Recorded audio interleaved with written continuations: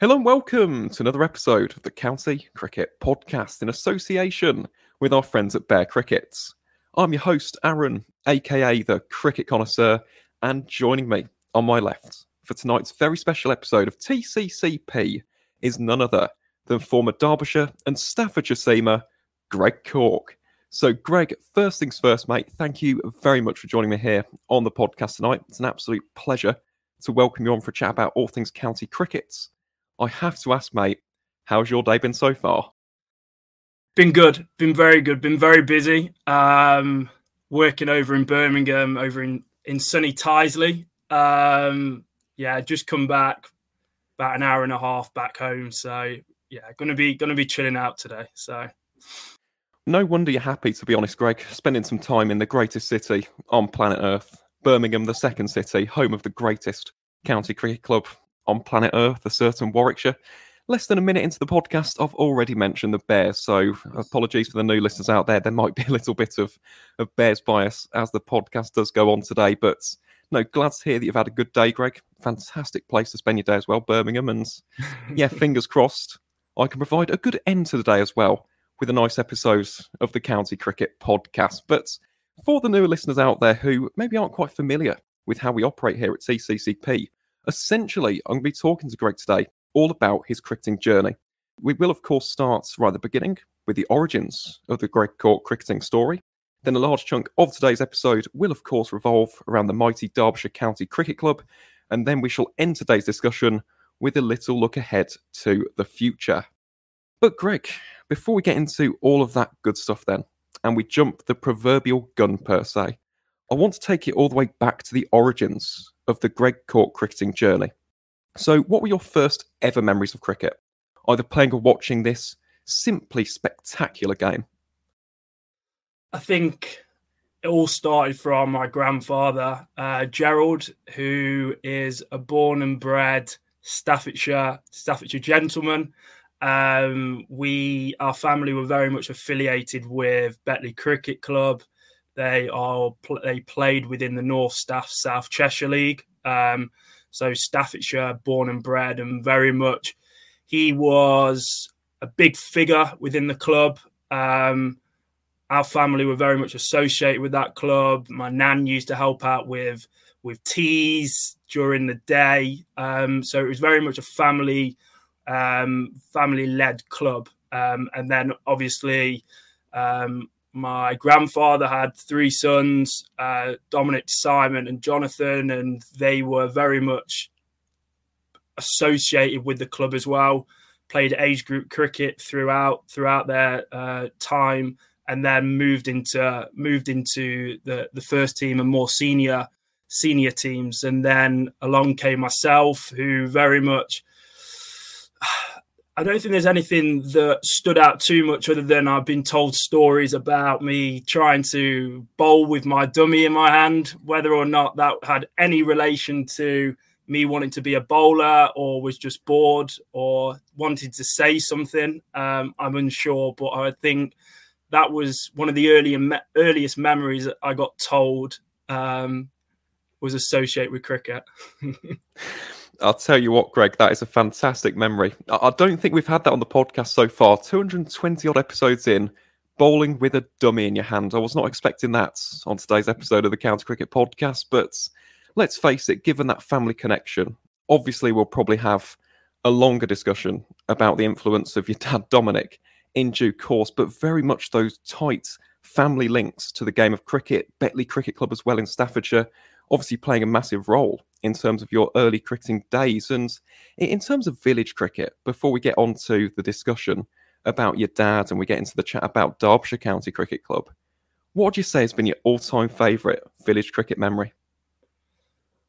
I would say I live in Derby, and the local club that I've played for throughout the years would be Denby Cricket Club. Very much it's where I started that quick cricket right through to senior and men's cricket. I would say there was a year where we won Division 1, and I believe we were unbeaten. And within that team, we had Cameron Bancroft playing for us as an overseas cricketer. So yeah, very much he helped us get to lifting the trophy, but I would say that was probably that stood out just because of, I think, senior cricket and first team cricket is such a good grounding for any young aspiring cricketer.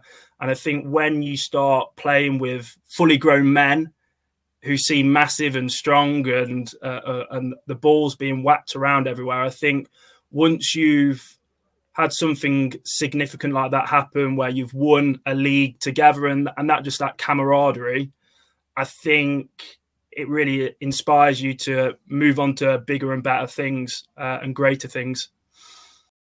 It certainly does, and that's what I love about village cricket. Unfortunately, in my days at the mighty Rowington, I haven't had the taste of success just yet when it comes to silverware. But, it's just creating those memories, isn't it? Alongside your mates and alongside your teammates. There's nothing better, in my opinion, than village cricket. It's a fantastic way into the game, and you make some fantastic friends. So, obviously, if you can get to a local club this summer, please just go and support them, whether that's playing or just watching them. Village clubs really are the foundation, aren't they, of cricket in this country, and they deserve to be supported in any way, shape or form. And you mentioned quick cricket there, Greg.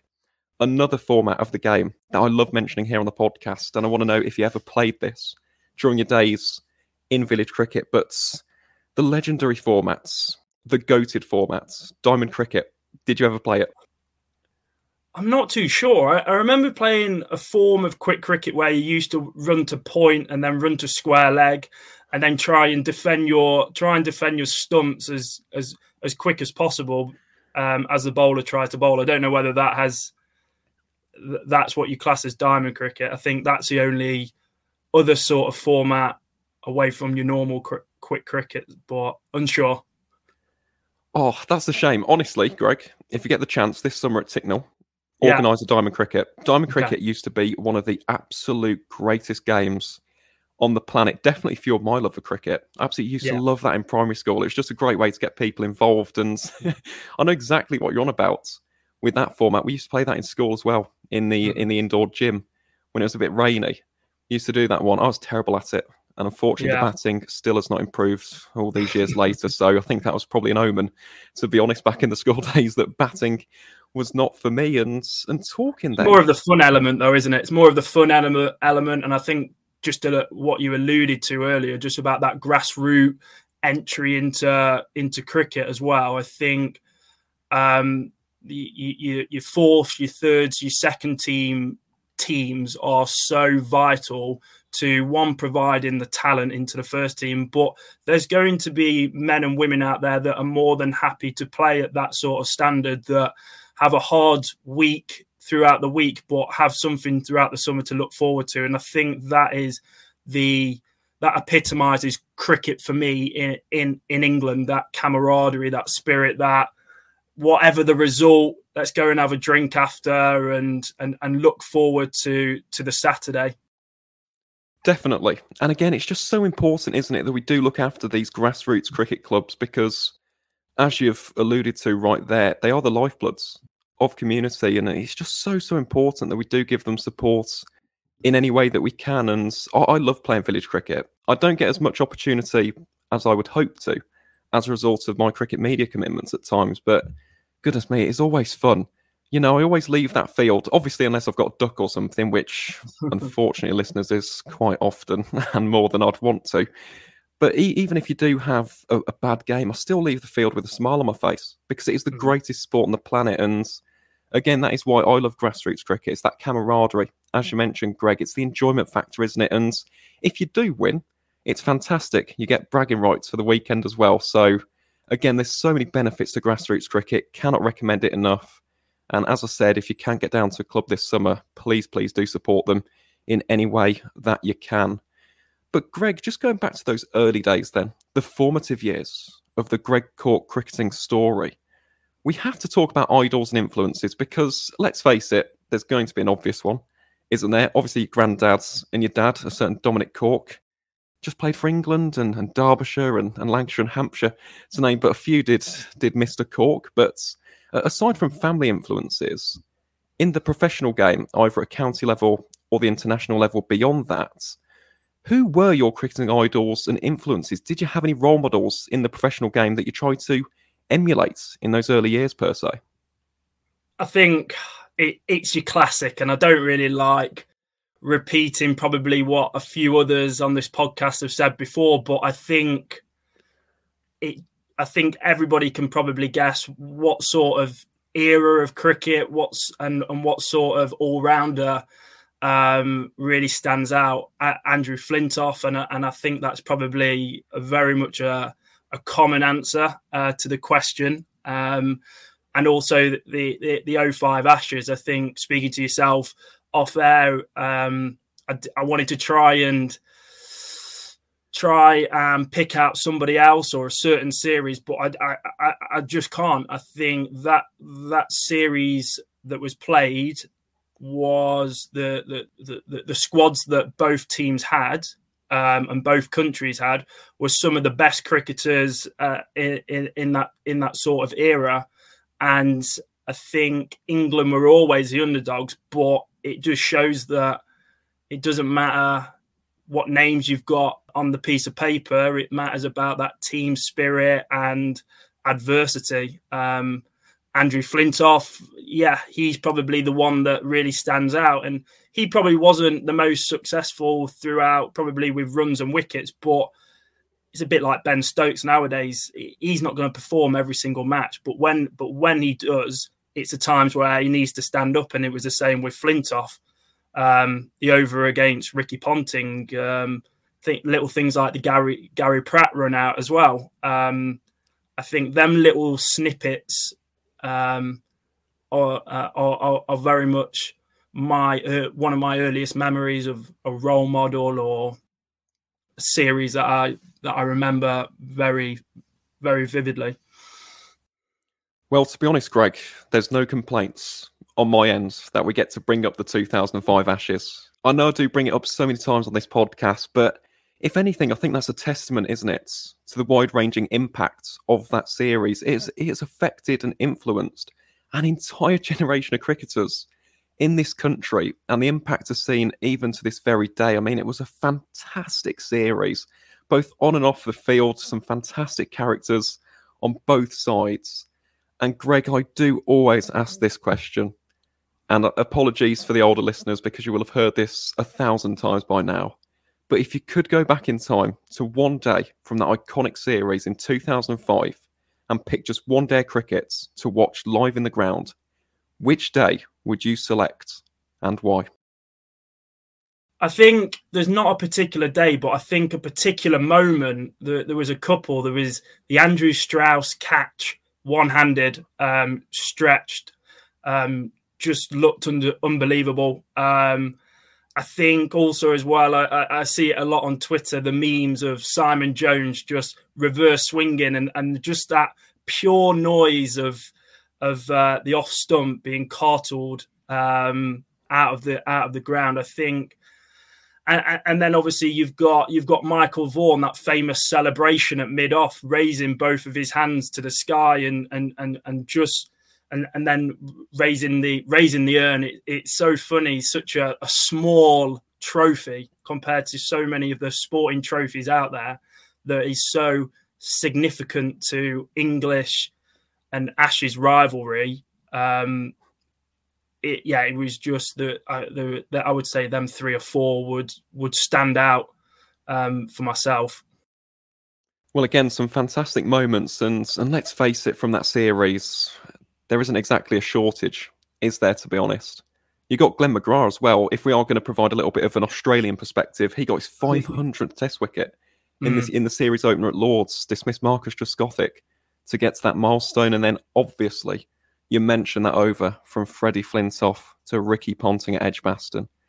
One of the most captivating overs in cricket history. If you have not watched that, if by some incredible chance you've not seen it on Twitter or social media, you have my permission. Leave the podcast right now, put it into YouTube and come back. You will not regret it. You really won't. You'll thank me later for seeing that over. One of the greatest spells, not just in Ashes history, but Test match history. It really is scintillating cricket at its utmost best. And And talking of the great Freddie Flintoff then, Greg, we do have to follow that up with another question, which I do like asking on this podcast. And again, it is one which I've asked plenty of times. But in terms of Freddie Flintoff moments, what would you say is your all-time favourite moments from the great man?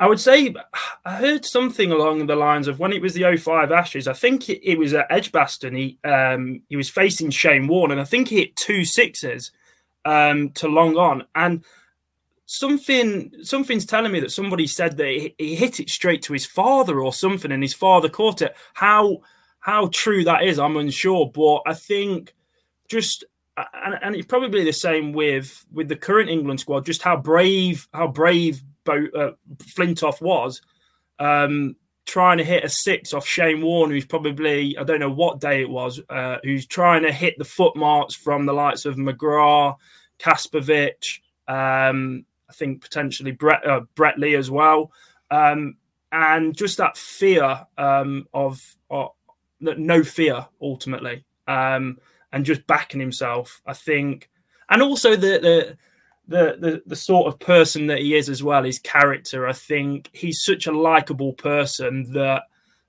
you never get a quiet moment with him. Whether or not he gets 0, whether or not he gets 100, there's always some sort of bravado with Andrew Flintoff. There certainly is. And, you mentioned that character, that personality. I think back to his time in the Big Bash, and he did that commentary whilst out in the middle for the Brisbane Heat. That's a great example of it. And then the classic one, which I have brought up a lot of times here on the podcast. And obviously at the time, I wasn't best pleased on the day because it was finals day 2014. But he returns for Lancashire and he gets Ian Bell out in his first over. And it was just a wild, wild scene. Obviously, the Lancs fans at Edgbaston went wild upon that. But he just stands there with his arms aloft as though it's like the king has returned to English cricket. What an absolute icon, a legend of the game.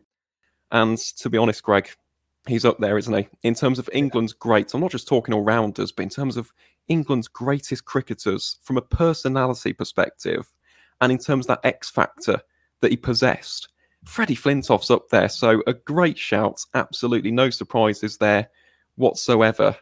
And yeah, the 2005 Ashes making an appearance on the County Cricket Podcast. Yet again, 220 episodes in.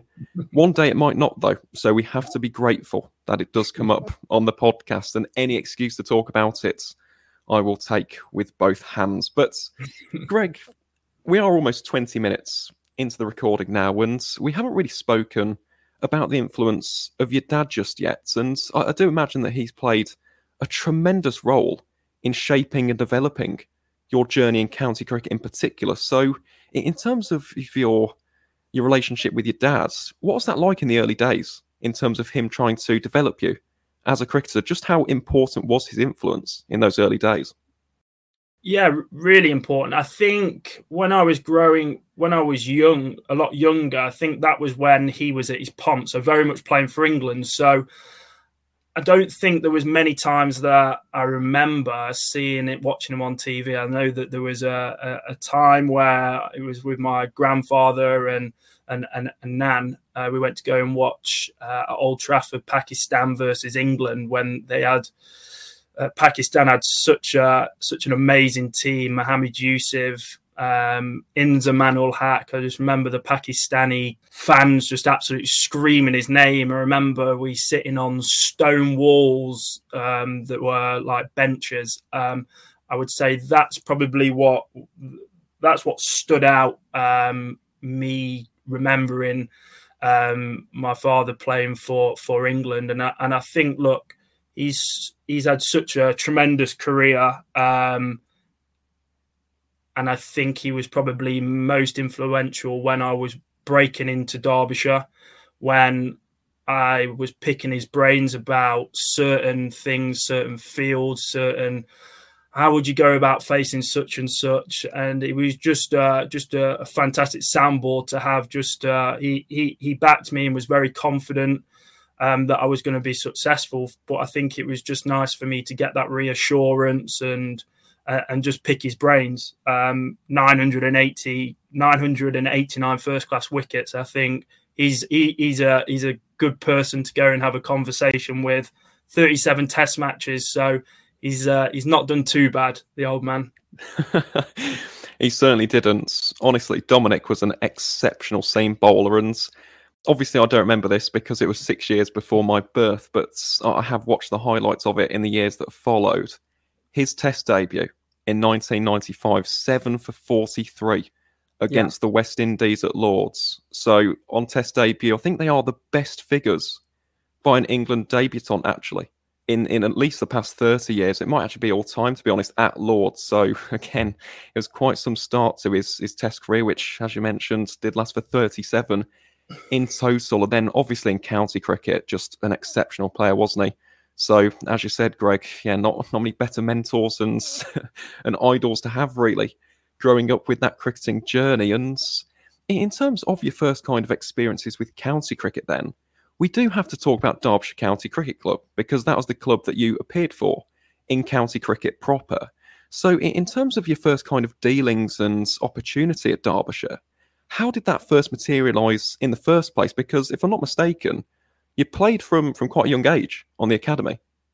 Yeah, it started off with the age groups, and it started off, I believe, probably under 11s, and worked my way up through the age groups every year, waiting for that letter. I think it was a letter back then that got sent through saying that you've been selected for that season.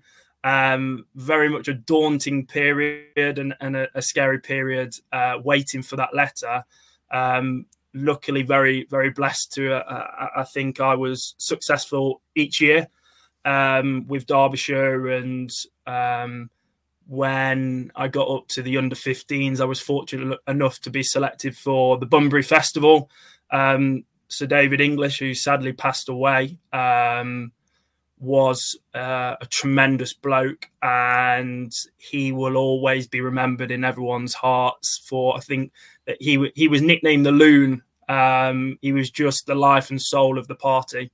And yeah, that Bunbury Festival, it gave you the opportunity to play against the best under 15s throughout the country. So it was the North, the Midlands, London and the East and South and West. And we had a really strong team. I think we had 4 players from Derbyshire, including myself. We had a couple of Warwickshire players, Pete Mackay and Bassett Zaman, who were both in my team.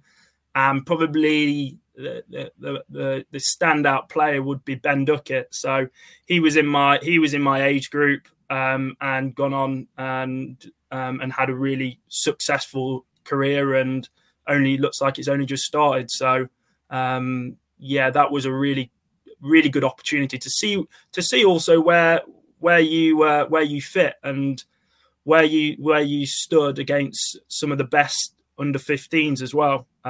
So it was a good reference point moving forward. And then I think that was a period where it was being invited on the mini academy, then the under 18s, and then the fully fledged academy as well. So I had a really, really successful, smooth transition from under 11s, which seems like an absolute eternity, all the way up to playing under 18 cricket, 2-day cricket, the excitement of going away, staying over and being away from your parents and home, and going to have a good time, understanding what the longer format game is all about, and then playing academy cricket. And we had a really strong academy. We had players of note that are still playing now: Ben Slater, Tommy Taylor, Will Davis, probably Matt Critchley played, and Callum Parkinson as well.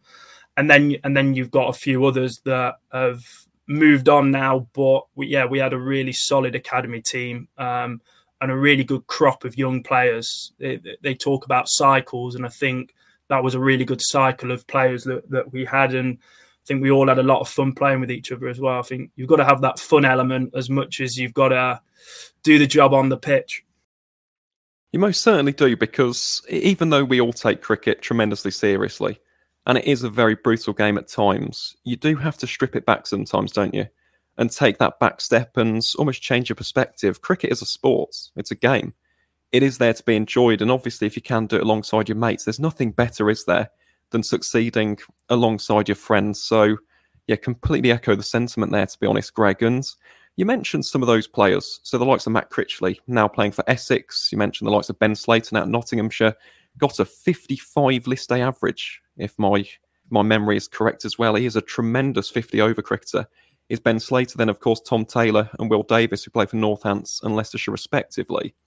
This is a little bit off topic, Greg, because this isn't necessarily about your cricketing journey, but it's about the wider cricketing conversation in these past couple of years, in particular about Derbyshire County Cricket Club, because you mentioned the strength of that academy system, and it is undeniable. The fact is, Derbyshire are producing cricketers who are going on to have very, very good county careers, and, you know, another one would be Hamid Kadri, for example, who's gone on to play for Kent in recent years. What do you make of that wider conversation when it comes to the naysayers of Derbyshire County Cricket Club who say, well, maybe this shouldn't have first-class status, maybe we should reduce the number of first-class counties? What is your opinion on that perspective, given the fact that you've come through that academy system, you've seen the talent which has been nurtured in the East Midlands, you've got that family connection to the club, you know just how much this club means to the local community. What would you have to say to the naysayers of Derbyshire County Cricket Club's existence as a first-class club? Tough one, that. I think I've probably done a bit of cheating. I've listened to a couple of other podcasters that you've done. I think Tom Wood, who I'm a good friend with. Top bloke. Yeah, good bloke. Shout out to him. I think you said that Derbyshire are one of the oldest clubs out there, and I think just because I think Derbyshire are a bit of a scapegoat as well, because we're probably geographically one of the smallest. I think we haven't produced any England players since a certain Dominic Cork, and obviously people start pointing the fingers when England don't do well. And then it turns into county cricket, and there's a wider conversation, obviously, with the appointment of Rob Key, Ben Stokes, maybe Ben Slater one day, hopefully. Who knows? Ben Stokes and Brendan McCullum. I think the county cricket and county teams now are being shielded. But I think prior to that, when England were going through that transition, the likes of Derbyshire, Northampton, Leicestershire, these smaller counties, and maybe the association of franchise cricket as well, and just trying to widen the talent pool, but play with less clubs, I think county cricket's the purest form, and you need these smaller counties to want to compete against the bigger clubs. They say it's David versus Goliath, but Derbyshire have every right to be there with the age, the heritage. Obviously, with Mickey Arthur would not have joined Derbyshire if he didn't see potential. If Mickey Arthur Mickey Arthur is now joined now, and it sends a message out to these people that are with these Chinese whispers saying that Derbyshire shouldn't be a county. It shows them that we should be taken seriously, or they should be taken seriously. They most certainly should. And again, obviously, I'm incredibly biased with this perspective as the host of the County Cricket Podcast, but I've never understood the criticism of clubs like Derbyshire. Yes, they aren't winning the county championship every single year, but they're producing some fine cricketers, and let's not forget as well, cricket's a cyclical game. For all we know, in the next 10, 15, 20 years, Derbyshire could form a really good team and go on to dominate one-day cricket. You never know in cricket. That's the beauty of this game. It's almost the sense of not knowing what's around the corner, isn't it? It's the unpredictable nature of the cricketing beast itself. And you mentioned Mickey Arthur. Mickey Arthur has been an absolute revelation. He's come into Derbyshire. He's got a fantastic mentality.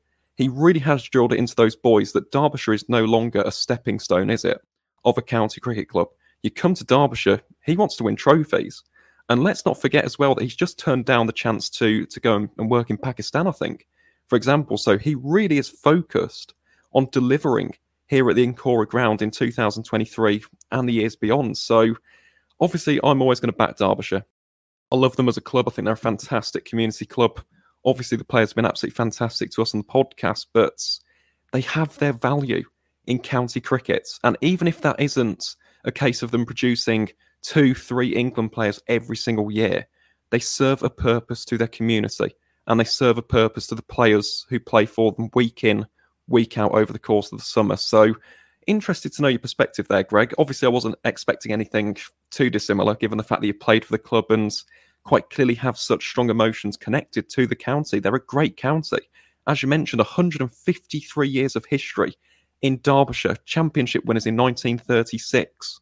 So there's plenty of heritage and pedigree associated with the Falcons as a side, and fingers crossed that they can have another 153 more years in the future as well, because they definitely do deserve to exist as a first-class county, in my personal opinion. But, Greg, just going back to your cricketing story then, and we've mentioned there the age groups and the academy setup at Derbyshire County Cricket Club.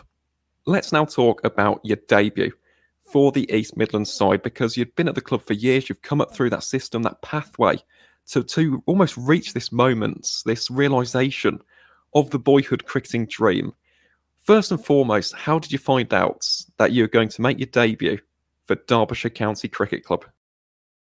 Trying to remember now, it's a long time ago. I believe it was just we were warming up. I think I was a part of the squad, and before you get some whispers, or is somebody injured, or you're on edge and you want to play, you want to get the nod, and we were in the huddle, and I just got the nod and saying you're playing, and it's like, and it's probably a blessing because you haven't got enough time to react to it and think about it. I think in some teams they get told the night before, and it must be sleepless nights. But I think with the timing and just being told, yes, you're playing, maybe a quick text to your family going, I'm playing. But other than that, I think with the time and everything like that, you were just straight into it and focused on the game. Yeah, I think that's very helpful, isn't it? As opposed to knowing maybe 1 or 2 days in advance, because you would have those butterflies, the nerves might set in, for example. So knowing closer to the game, I think that is a lot more helpful, isn't it? It makes it easier to go straight into that match day situation. And talking of the debut itself, Greg, what can you remember from the day in terms of walking out onto that field representing Derbyshire County Cricket Club, a team which your father represented? Just how special of a moment was that for you to walk out onto that field and represent the East Midlands County?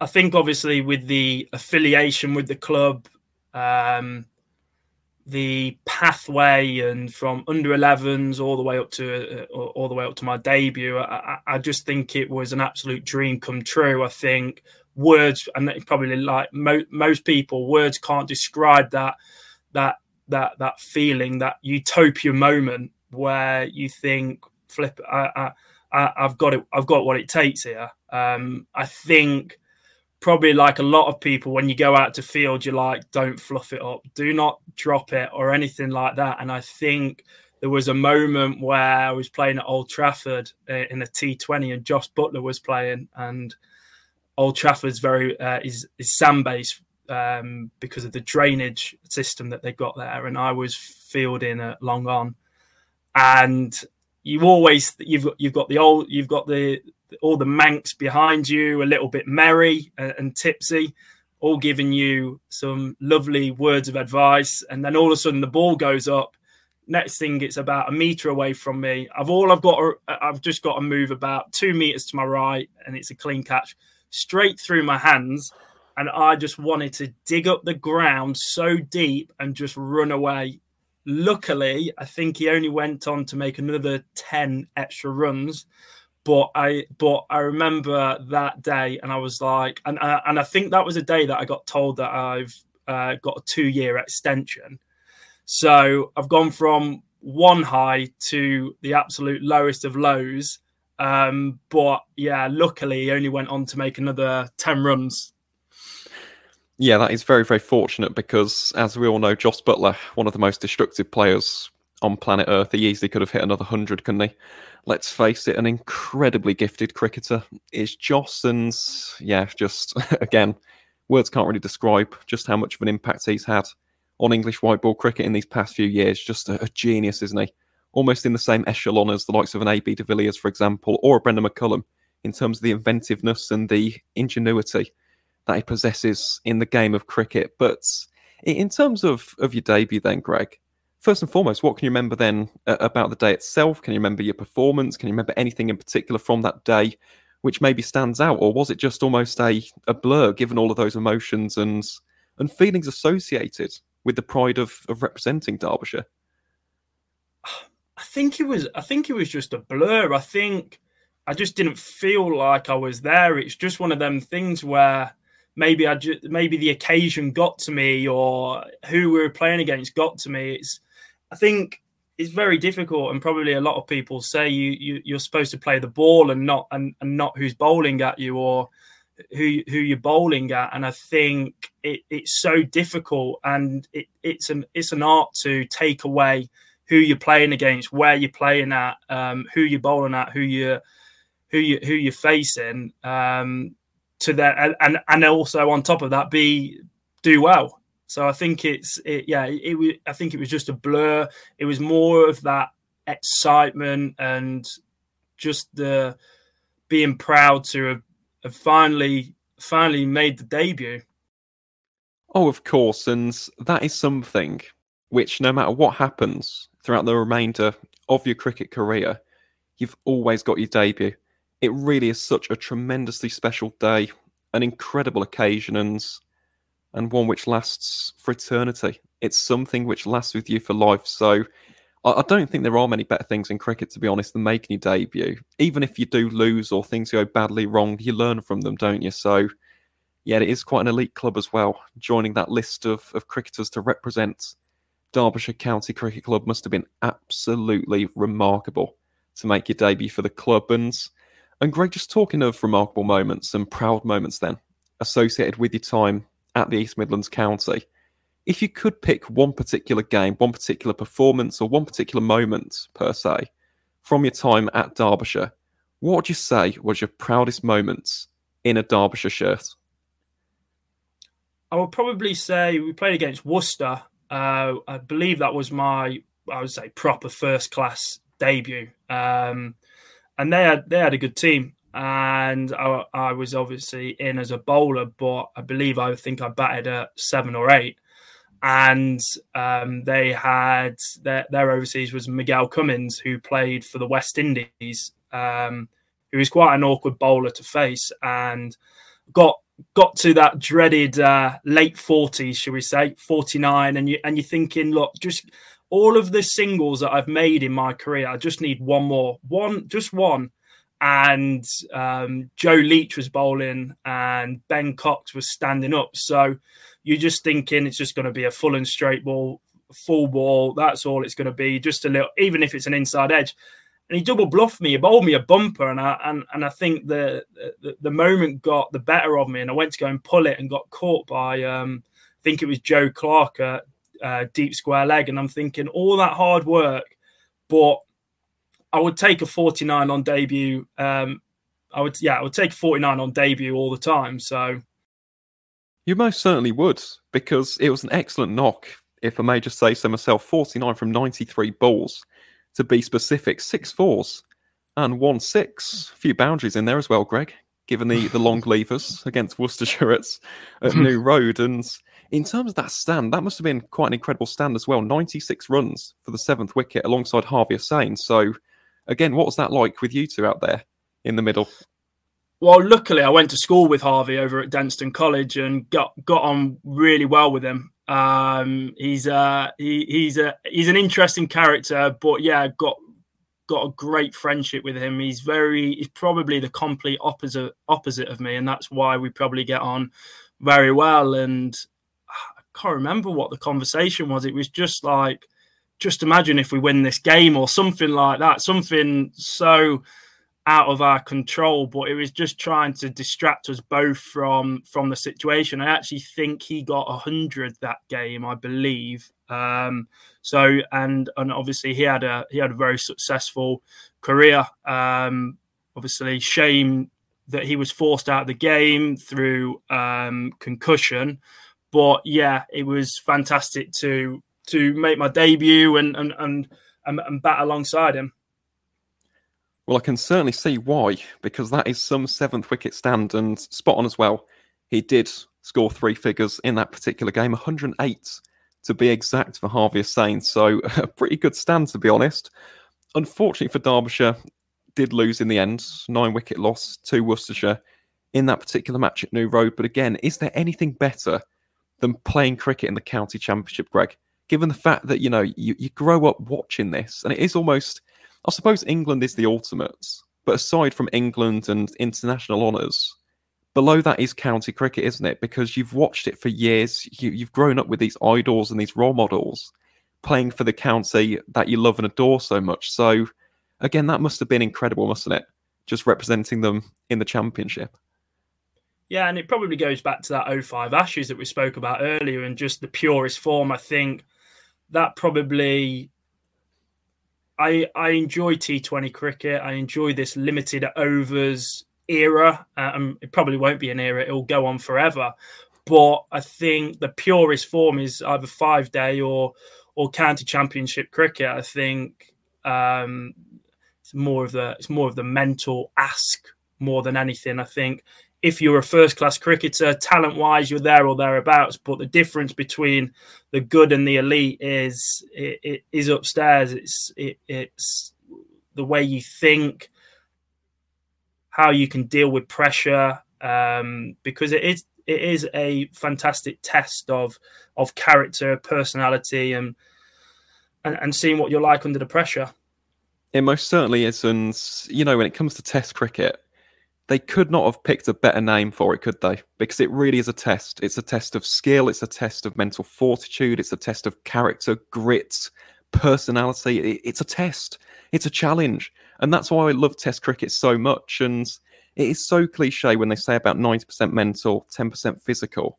But in the game of cricket, it really is, isn't it? Over those 5 or 4 days, if it's county cricket, you are in that battle for all of those overs. You've got the conditions playing maybe against you. You've got the opposition in your face. You've got your own personal battles as well. Let's say that you have got some bad form coming into the game. And yet for us as fans, as lovers of the game, you never forget, for example, a masterful century or a fifer or a great spell of bowling or the stumps being shattered.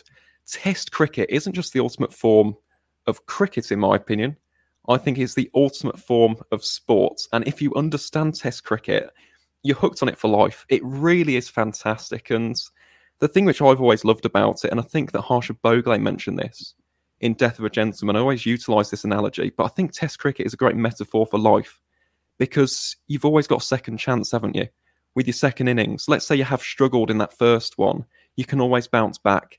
And that's what I absolutely love about this game. It's brutal at times. It can get you down.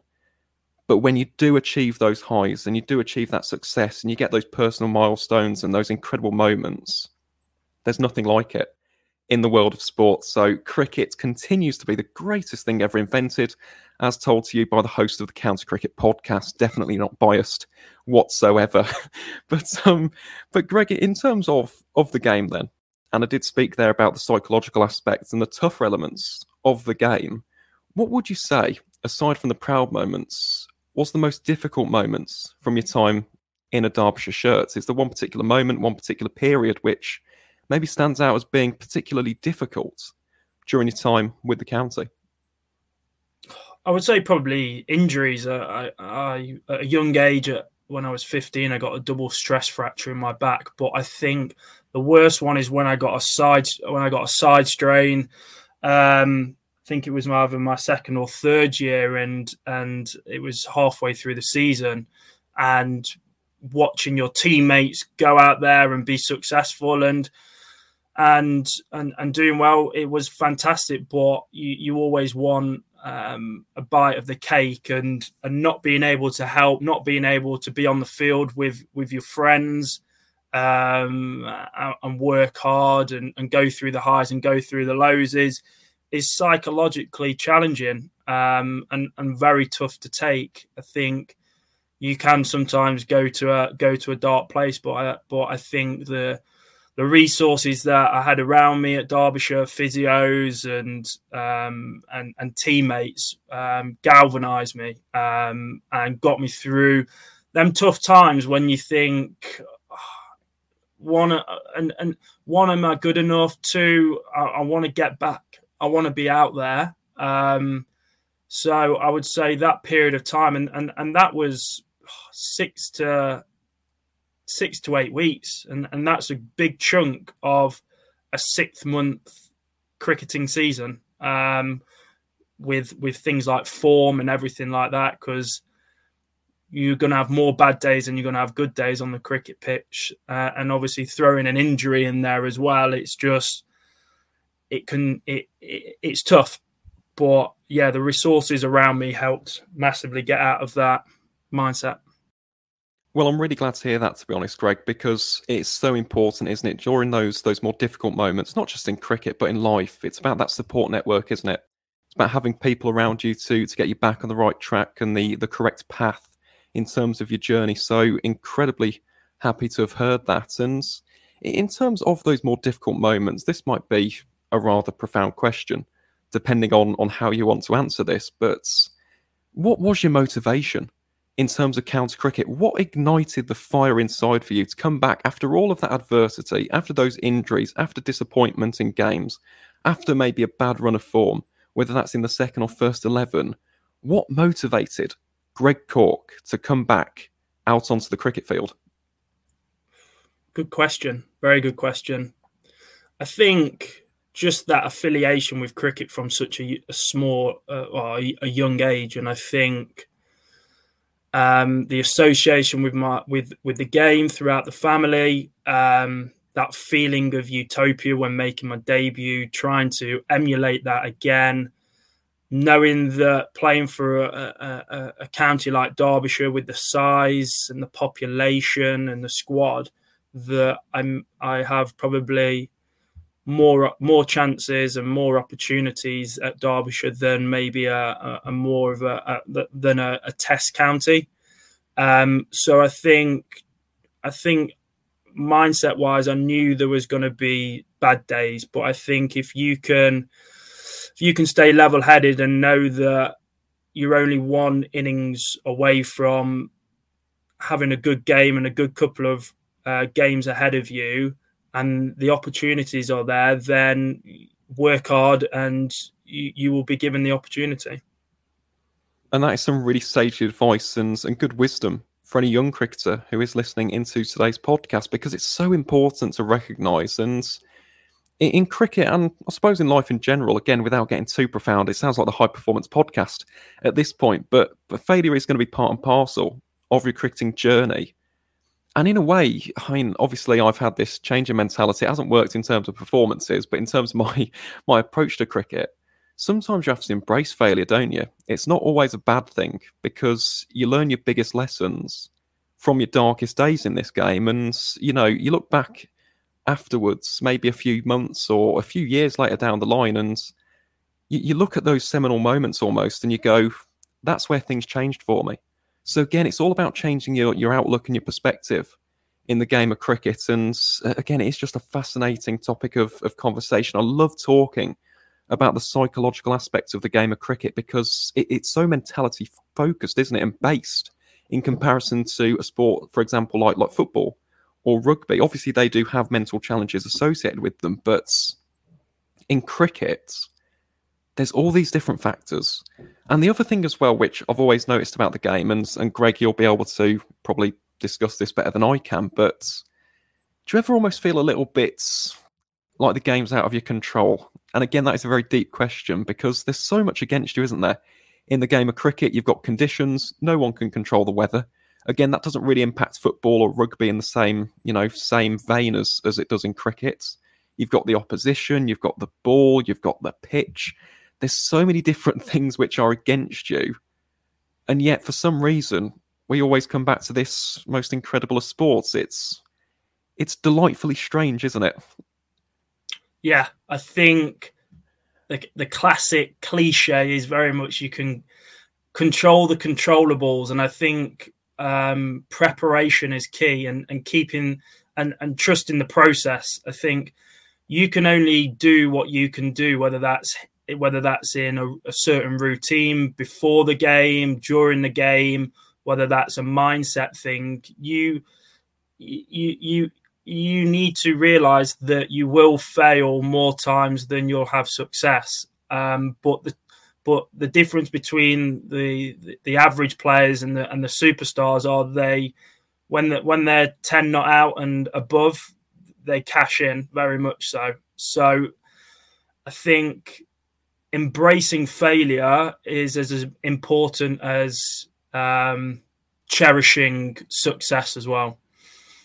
It most certainly is, and it's about finding that balance, isn't it, between the two? It's about maintaining that even keel. I think back to the episode I did with Craig Miles, and it was some advice from Mark Robinson, and he said about turning bad days into good days into great days, and great days into wonderful days. And I just thought that's a great mentality to have in the game of cricket, because there are things out of your control, and obviously, in an ideal world, would be scoring centuries and taking fifers. Every single game would be the next Don Bradman or the next Jacques Kallis or the next Glenn McGrath or Shane Warne, Matai Muratharan or Jimmy Anderson. But unfortunately, that isn't the case. There are a lot of things out of your control in cricket, and it's all about riding the wave and not getting too, high or too low, depending on how the game does treat you in a particular period. But Greg, I suppose we do have to talk now about the latter stages of your time at Derbyshire, because unfortunately you were released by the club in the 2017 season. So first things first, I suppose, with regards to that particular stage of your career, when did you find out that you weren't going to get your contract renewed by the county? I think you have it in the back of your mind the year before or going into your last year of your contract that depending on the season before, if you're having a quiet season or a bad season, then you put yourself and you're always going to be under pressure on the back foot. And starting that 2017 season, if you don't perform well, you're even more on the back foot. And I think once you have that certain mindset, it affects your cricket, as we spoke about. It's the 90% mentality, 10% talent or physicality, and that has a knock-on effect. You always question yourself, whether that's with the bat or with the ball. Am I good enough? And it can sometimes be a really dark place, and maybe other cricketers who got released can associate their feelings with mine. And I believe it was probably June or July time that I got told the news that they weren't going to extend my contract, and it's a horrible day. But unfortunately, looking back now, it's very much a cutthroat environment. Professional sport is. Everyone wants to be a professional cricketer, and when that day happened, it wasn't nice at all. But if you don't perform, just like in any walk of life, then you aren't going to be in that role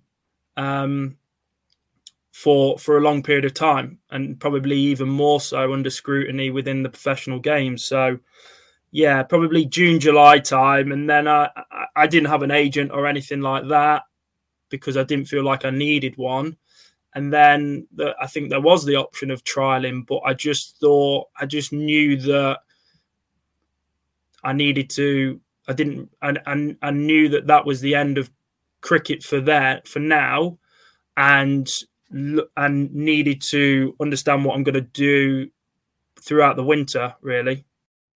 Well, it's interesting you mentioned that, because something I always bring up when it comes to players being released is a plan B, so a backup plan. And it's something which sounds almost daftly simple, doesn't it? To many people, they'd say, well, of course you'd have something outside of cricket. But for a lot of people, cricket is your life. And in particular for you, Greg, given that family connection to Derbyshire County Cricket Club and, of course, English cricket through your dad, Dominic, I suppose that connection's even greater, isn't it, I suppose, because of those family ties and family links. So did you have a backup plan at the time in 2017 for the eventuality that cricket maybe didn't quite work out as you would have liked. Probably not. And I think you hit the nail on the head. You live, sleep, breathe cricket. Cricket is your life. Cricket's your religion. Cricket's what you wake up for. And I think you're just in this naive bubble where being a professional cricketer is amazing. And you don't think about what happens after life because you're a young 20-year-old living your dream. I think now with the PCA involved and workshops, I think it's becoming a lot more prevalent and a lot more important. And it's very refreshing to see a lot more cricketers from them entering the game to their later years within their cricketing career, taking and being more proactive about plan B and what's going to happen afterwards. Because unfortunately, even the greatest of cricketers, it comes to an end, and there needs to be a plan B, and finding your feet can be a challenging time, and that transition. It most definitely can be. And that is why I always do hammer the point home on the podcast, because, as you mentioned, it is almost naivety, but I suppose it's easy to get caught up in the dream, isn't it? You are living everybody's dream. Everybody wants to be a county cricketer in this country when it comes to the game of cricket, and you get to live that day in, day out. And for a lot of players, that is all that you know. Because as you said, cricket is almost this religion to people. You eat, you sleep, you breathe cricket. It almost encapsulates your entire life at certain points.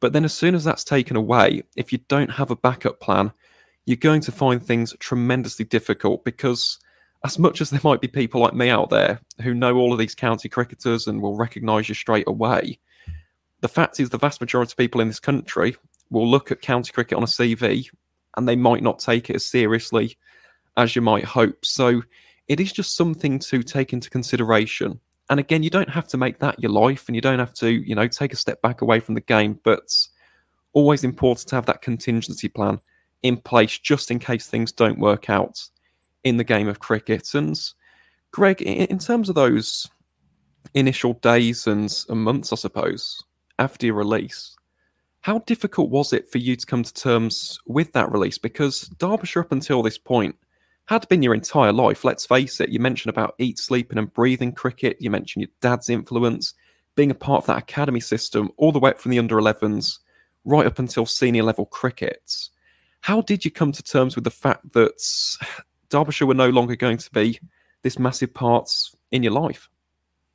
Tough, real tough. I think it's your life. It encapsulates your life. Cricket does, from a young 8, 9, 10-year-old all the way up to, trying to think how old I was, early 20s. And I didn't have a plan B. And I think second or third month of the season, I think I always had it in the back of my mind that I wasn't going to have my contract renewed. And I think I already came to terms with it long before I was actually released. And then it got to the end of the season, and I was thinking I could go three ways, really. I could get a full-time job and live in the real world as it is. I could go into coaching of cricket. That would have been the easy option. Or I have the opportunity to go out to Australia, and luckily it was the latter.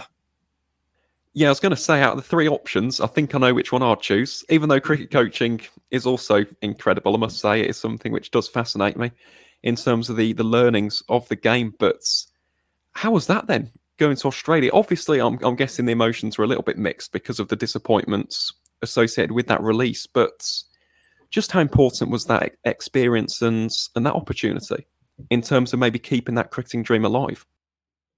I think it was really important. I think it's made me as a person away from cricket. It was very much a last-minute thing through an agency. And Tom Wood was already going out there, playing for Frankston over in Melbourne. So I had somebody that I knew going out there, because even as a young 20-year-old, it's it's a long way, and it's a lot further than it looks on the map, all by yourself. And touchdown, absolutely jet lagged, but from day one, absolutely loved it. And it was a really, really good transition period for me, playing cricket as I always have all my life, and then having a part-time job, which was working within the Houses of Parliament in Victoria, working in the HR team. So, very fortunate to have been given that opportunity with cricket and also with a job as well. And that blend of moving into the real world, that job really helped. It definitely does. And I've got to be completely honest, Greg, when you mentioned about a part-time job, I was not expecting the Houses of Parliament in Victoria. Don't know what I was expecting, to be honest, but that was just, that's quite an incredible place to work then. Obviously, in human resources. So, that sounds like quite an incredible opportunity going out to Melbourne. Great city, obviously home of the Melbourne Cricket Ground, which is just an iconic sporting venue, let alone a cricketing venue, just a coliseum in the state of Victoria. So, I can imagine why that experience was so great.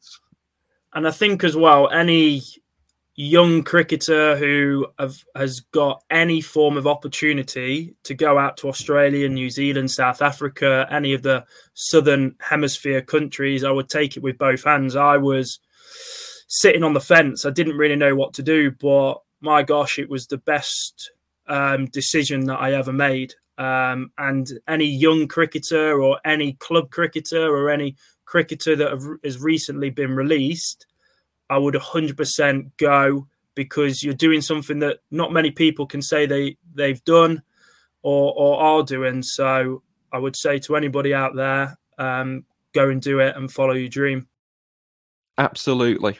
And that is really important, isn't it? Because you will have bumps in the road. And I think of one particular cricketer who comes straight to mind, and that is a certain Chris Rushworth, who, when he was very young at Durham, got released. So he had to go into the real world, as we call it, and he unfortunately wasn't playing for Durham on a regular basis. And he worked so hard in league cricket to come back.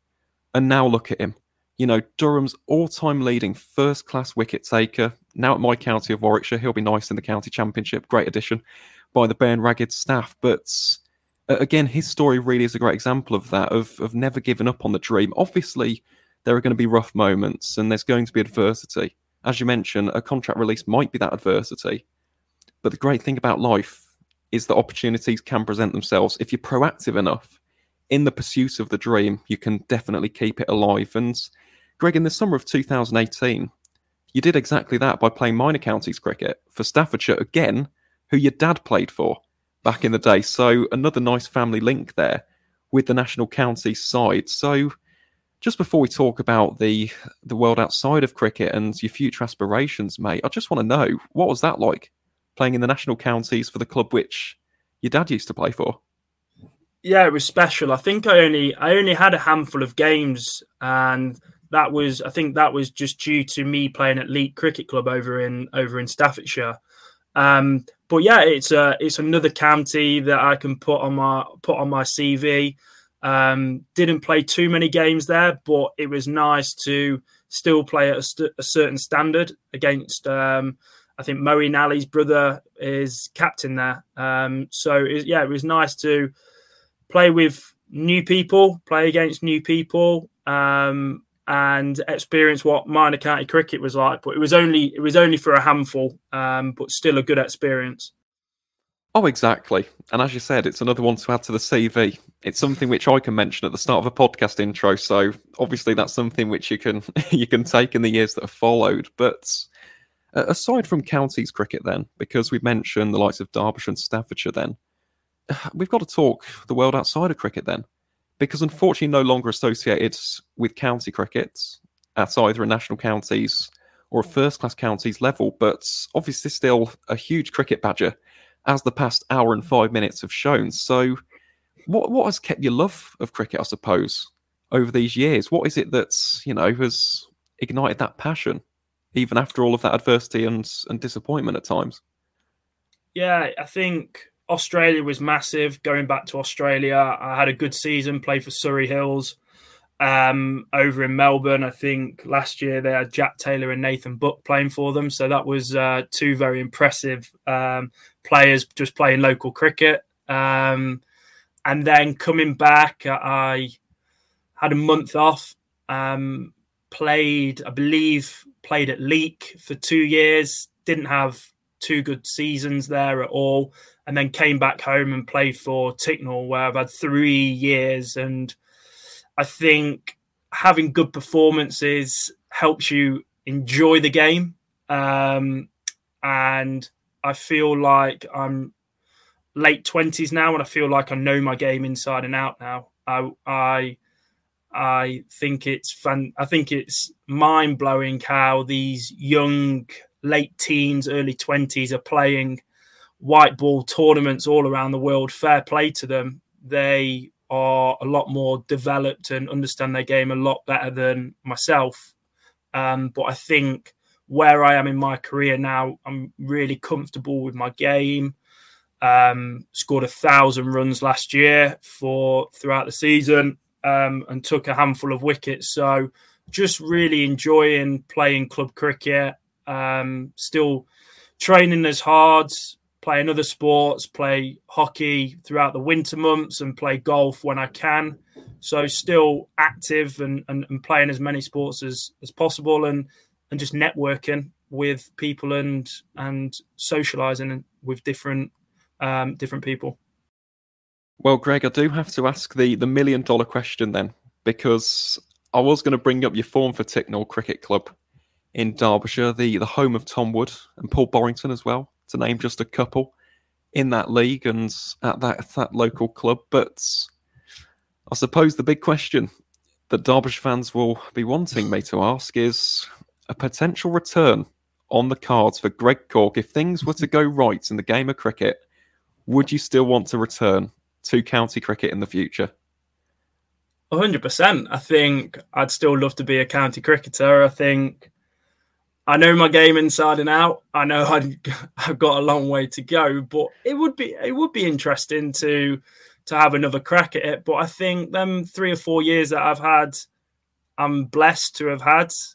I think now that chapter's been and gone. Very lucky to have played against some amazing players, played with, travelled the world, done something that not many people have done. So really cherish that time, and I'm very blessed and fortunate. I think now very content